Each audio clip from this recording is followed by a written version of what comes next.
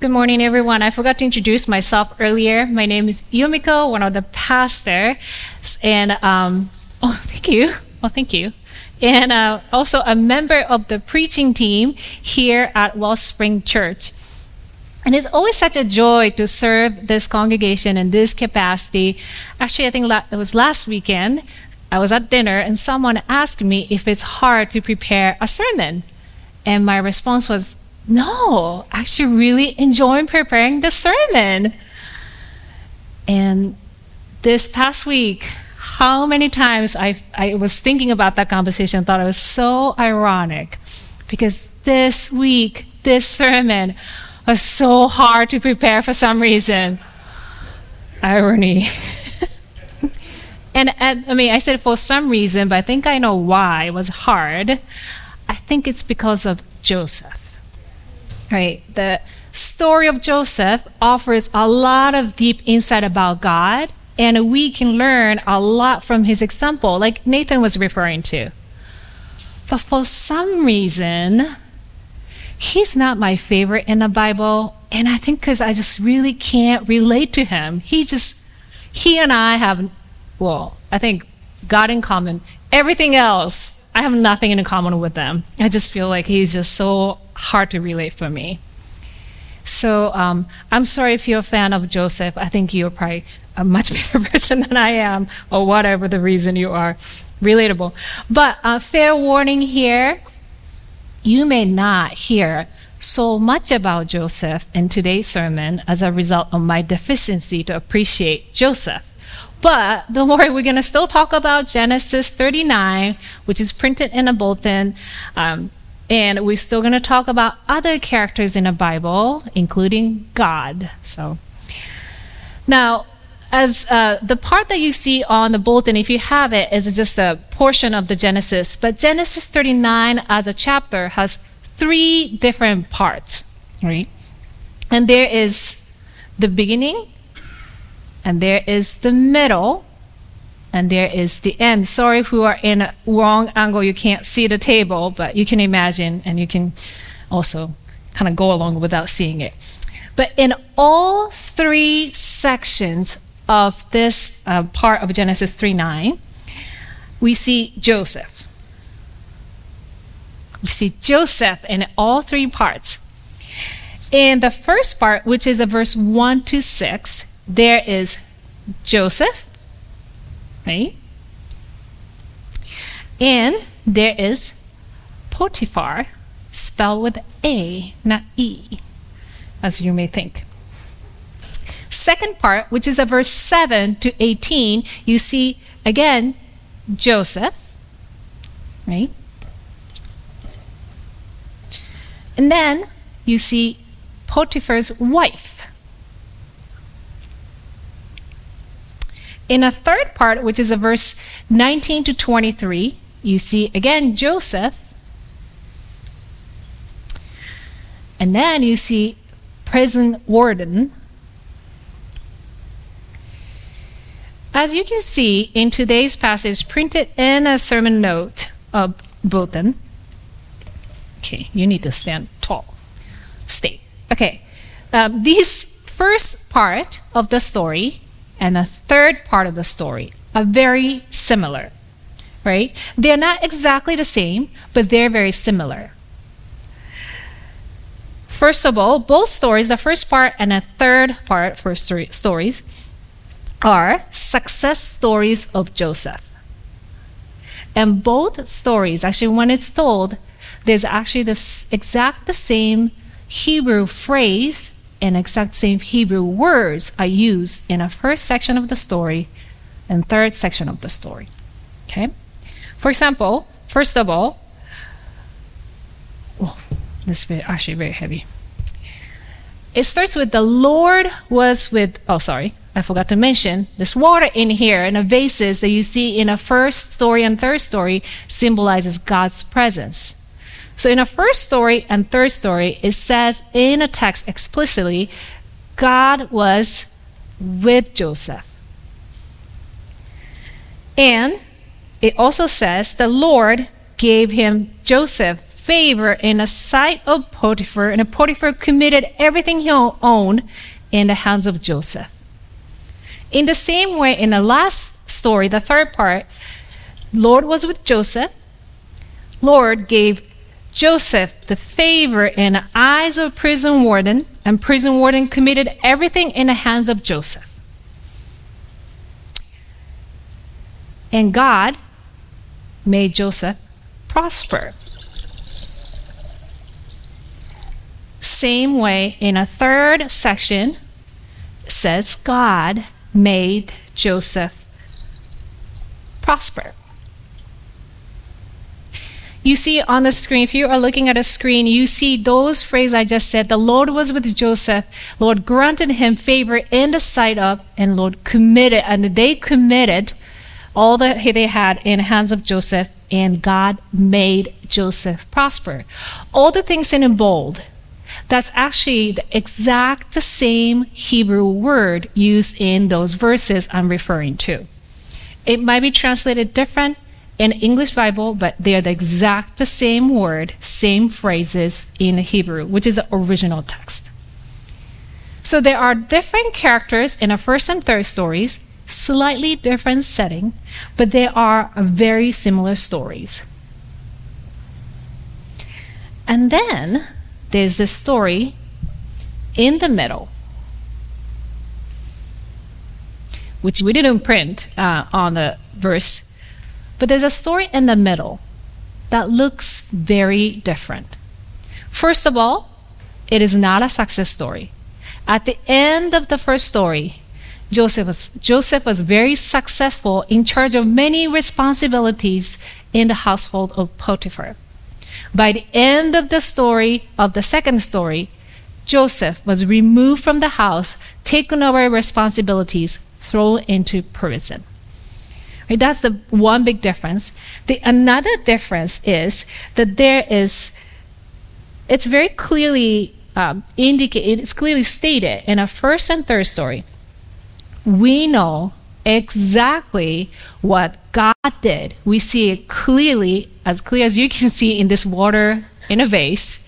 We can see what God did. God was there, and God did all that he did. We also know what Potiphar did in a response to God's work, and we know what Joseph did in a response to God's work.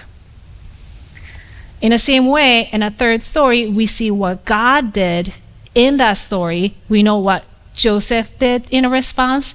We know what prison warden did in response. But in the second story, the middle part of the Genesis 39, it's written, and we see clearly what Potiphar's wife did. It's written in the text what she did. And we also see what Joseph did in a response to what Potiphar's wife did. But God, we don't see it clearly. In the first and the last stories, we see God's part in this story clearly, right? God was present in Joseph's life, and God gave him favor in the sight of Potiphar and a prison warden, and they responded it, and God made him prosper. See, Potiphar and prison warden and Joseph responded to God's desire, and God is initiated this divine chain reaction of success story of Joseph. But in the middle part, we don't see that divine chain reaction clearly. We don't see what God did clearly. It doesn't say God gave him favor in the sight of Potiphar's wife.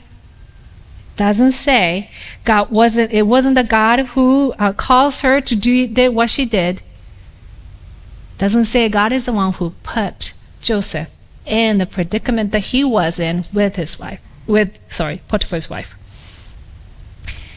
God didn't instigate the event in this middle story. Quite contrarily, as Joseph testifies in verse 9, what was transpiring here in this middle section is actually something completely against what God wanted and God desired. That's the part of the definition of sin. That's against exactly opposite of what God wanted and desired. And despite the difference that this middle part presents, there is something consistent in all three parts of this Genesis 39, which is what Nathan shared: unchanging presence of God and God's active involvement with all the people in the story. And that's even true for the middle part of the story. After this Potiphar's wife accused Joseph committing a sin, which wasn't true, but he did, he was thrown into the prison, which is, yes, horrible in so many ways. But when you look back the context that they were in, when somebody was to be accused of, or somebody was found guilty, or somebody committed a crime that Joseph was accused of, what happened to you is not imprisonment. What will happen to you is execution by stoning. But instead, Joseph was thrown into the prison. Whether this was indeed the work of a God or not, the text doesn't explicitly state. But given the context this text was written, given the development of the stories, the larger stories afterwards, I think it is very reasonable to see this as an example of God's work in more subtle and more quiet way.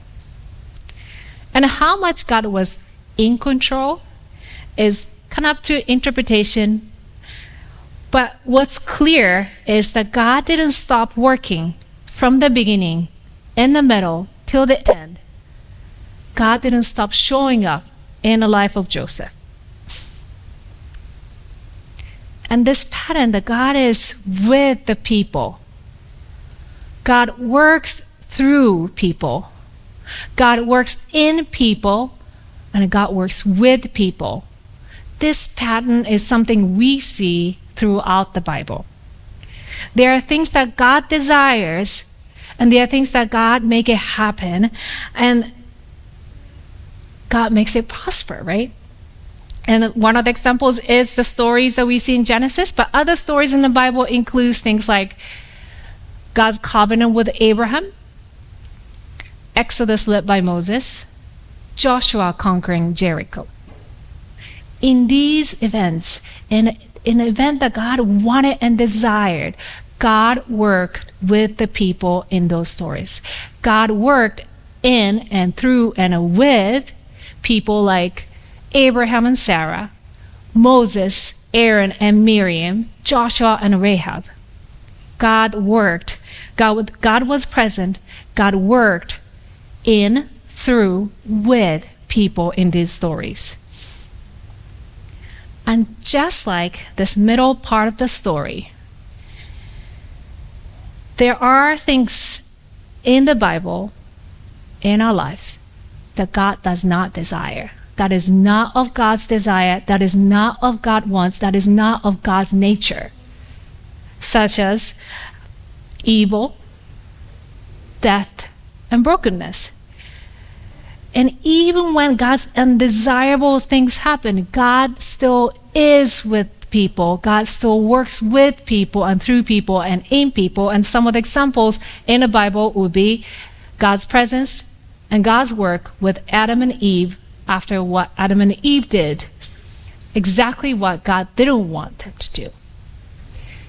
God was still there, and God took a loving action of clothing them with animal skin, which is the promise of future redemption. And that is true in our lives as well, right? There are things that God desires and wants, and that we see God's presence clearly. We see God's hands clearly. There are things that happens that's not of God's nature, but God is still there. Just as God was with Nathan's sickness and so many people's hard time in our life. God is with us. God works through us, in us, and with us, whether we see it or not.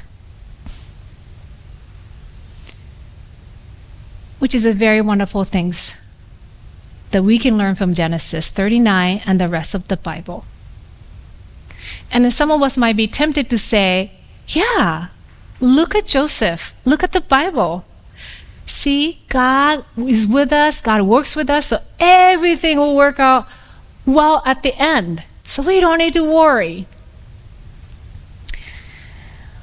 That may be a little bit too simplistic way of responding to what Genesis 39 teaches us today. Take Joseph's story example, right? Yes, there was a very happy ending for Joseph, which we will see in a few weeks. But what happened in the middle here, and what happened in the middle of the story that we see throughout Genesis and for the Joseph, was horrible, right?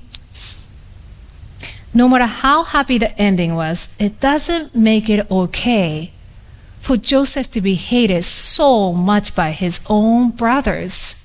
So much so that some of them wanted to kill him. And actually he ended up being sold by his own family. It wasn't okay for him to be treated unjustly when he did everything right. How he conducted himself in the middle part of the story, he did everything right, and yet he was thrown into prison and he was there for a long time. That was wrong. And no matter how much of happy ending that happens at the end, that doesn't justify what happened in the middle. That doesn't make it okay in the middle, what happened in the middle. The pain of Joseph was real in here. And it wasn't just Joseph. In the Bible we see who had the stories like this and who had the middle part of the story, the pain that they endure. See, as much as Joseph's pain was real, for example, Jesus' pain was even more real. Like Joseph, Jesus was also betrayed. Jesus was sold by his friend. Jesus was falsely accused, arrested, beaten, mocked. Everything Jesus had given and cherished on this earth was taken away from him. And Jesus had to die a slow and painful death on the cross, and Jesus was murdered. That was wrong. That was not okay for someone who did nothing wrong to go through what Jesus had to go through. And yes, it is true that there was something tremendously positive development of the story that came after Jesus' cross. But it doesn't make it okay that Jesus had to go through what he had to go through. Knowing really the pain of Jesus had to go through, I don't think you can look at the cross and say, oh, that's so horrible. But everything worked at the end, so I guess it was okay. And we can't say that to Jesus when he was going through. Even if we knew the ending, we can look at the cross and say, Jesus, I know it's so hard, but don't worry, it's going to be great at the end. We can't say that because the pain is real. And more importantly, that was not what God wanted. Jesus on the cross, murdered like that. That was not God's desire. That was not God's dream. Rather, it was the result of the selfish desire and distorted dream of us. The creation, we are the one who had this dream and this distortion that resulted in Jesus' cross. But even though the cross of Jesus was not God's dream and God's desire, that's not what God envisioned when God created the world, God still showed up to the most undesirable event. And God is with us even after the cross. And God continues to be with us and work with us, work through us, work in us. And just as God did over and over and over with many people in the Bible, and God, just as God does today with the people that we hear. And God's presence, as God's continuous, relentless work in and with and through us, that is how God is going to keep going until this grand story ends. The Bible promises that God will never stop showing up. God will continue to be with us and work and through and in and with us, because that's what God wanted in the beginning, and that's what God desires for eternity. Genesis 1 tells us the story of God's desire. God desired to create us, create people, and create all the rest of creation. So God did. God created everything. And everything thrives under his creation. In a similar way, in the very last 2 chapters of Book of Revelation, which is the very last book of the Bible, so in a similar way, in the very ending of the book of Bible, we see God's desires and dreams. Revelation 21:3 tells us, describes the scene that God is so excited to come and dwell among us. And in the same way, in Revelation 21:22-22, description of God with all creation. God is so excited. And we see how God is with creation, works through creation, works in creation. We're all interacting with each other. This is a glimpse of God's vision, God's dream for all of us. And in this grand vision, God will be with us, with all creation. And in this grand vision, God's eternal dream, it is not possible without us. We're one of the main characters in this grand vision.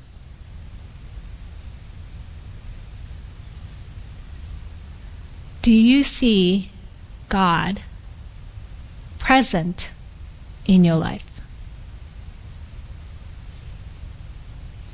Do you see God working with you, working in you, working through you? And do you believe God will never stop working until the end, until we see what's written in Revelation to come true?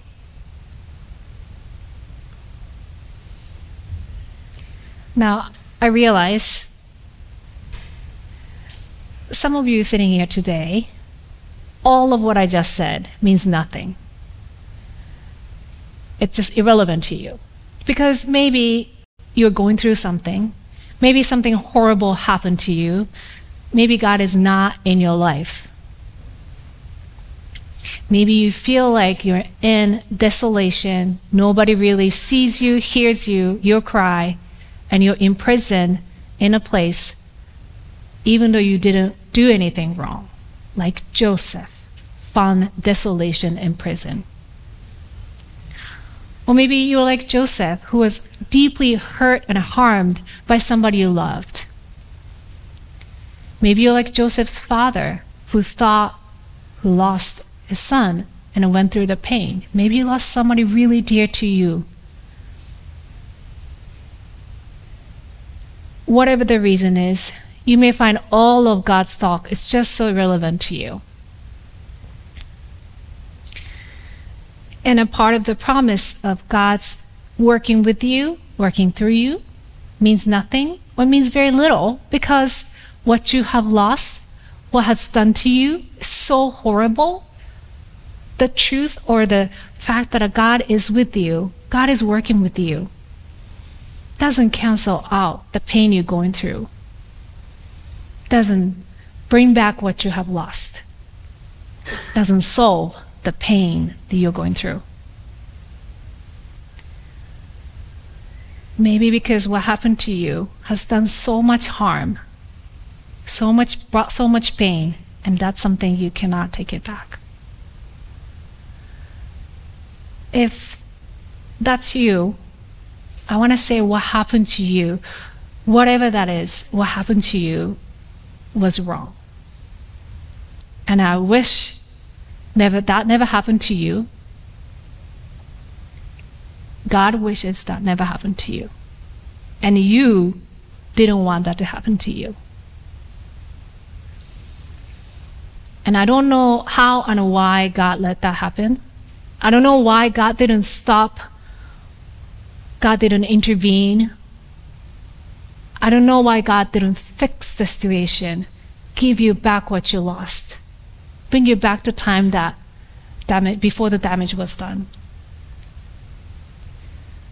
Some of you share those stories with the community with me. And those times it's so easy for me. It is so tempting for me to say, to tell people, I know how the story is going to go. I know it's hard. But God is with you. God works through you, and it's going to be okay. It is so tempting for me to say that, but that is completely unhelpful. Instead of what Genesis 39 teaches me, is to tell you, if that's you who's sitting here thinking all of that doesn't take away the pain that I'm receiving, the things I'm going through, what I want to tell you is I, along with many people in this community, and most of all God, wants to be with you and walk alongside of you when and if you would allow us to do.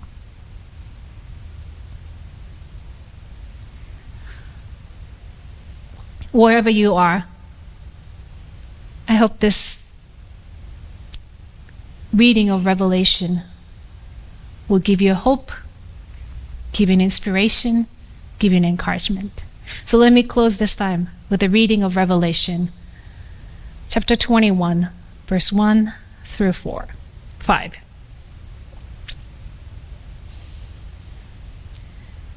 Then I saw a new heaven and new earth. The first heaven and the first earth had passed away, and there was no longer any sea. And I saw the holy city, New Jerusalem, coming down out of heaven from God, prepared like a bride, dressed up for her husband. I heard a loud voice from the throne, and this is what it said. Look, God has come to dwell with the humans. He will dwell with them, and they will be his people, and God himself will be with them and will be their God. He will wipe away every tear from their eyes. There will be no more death, or mourning, or weeping, or pain anymore, since the first thing have passed away. The one who sat on the throne said, Look, I am making all things new. And he said, Write, because these words are faithful and true. Amen.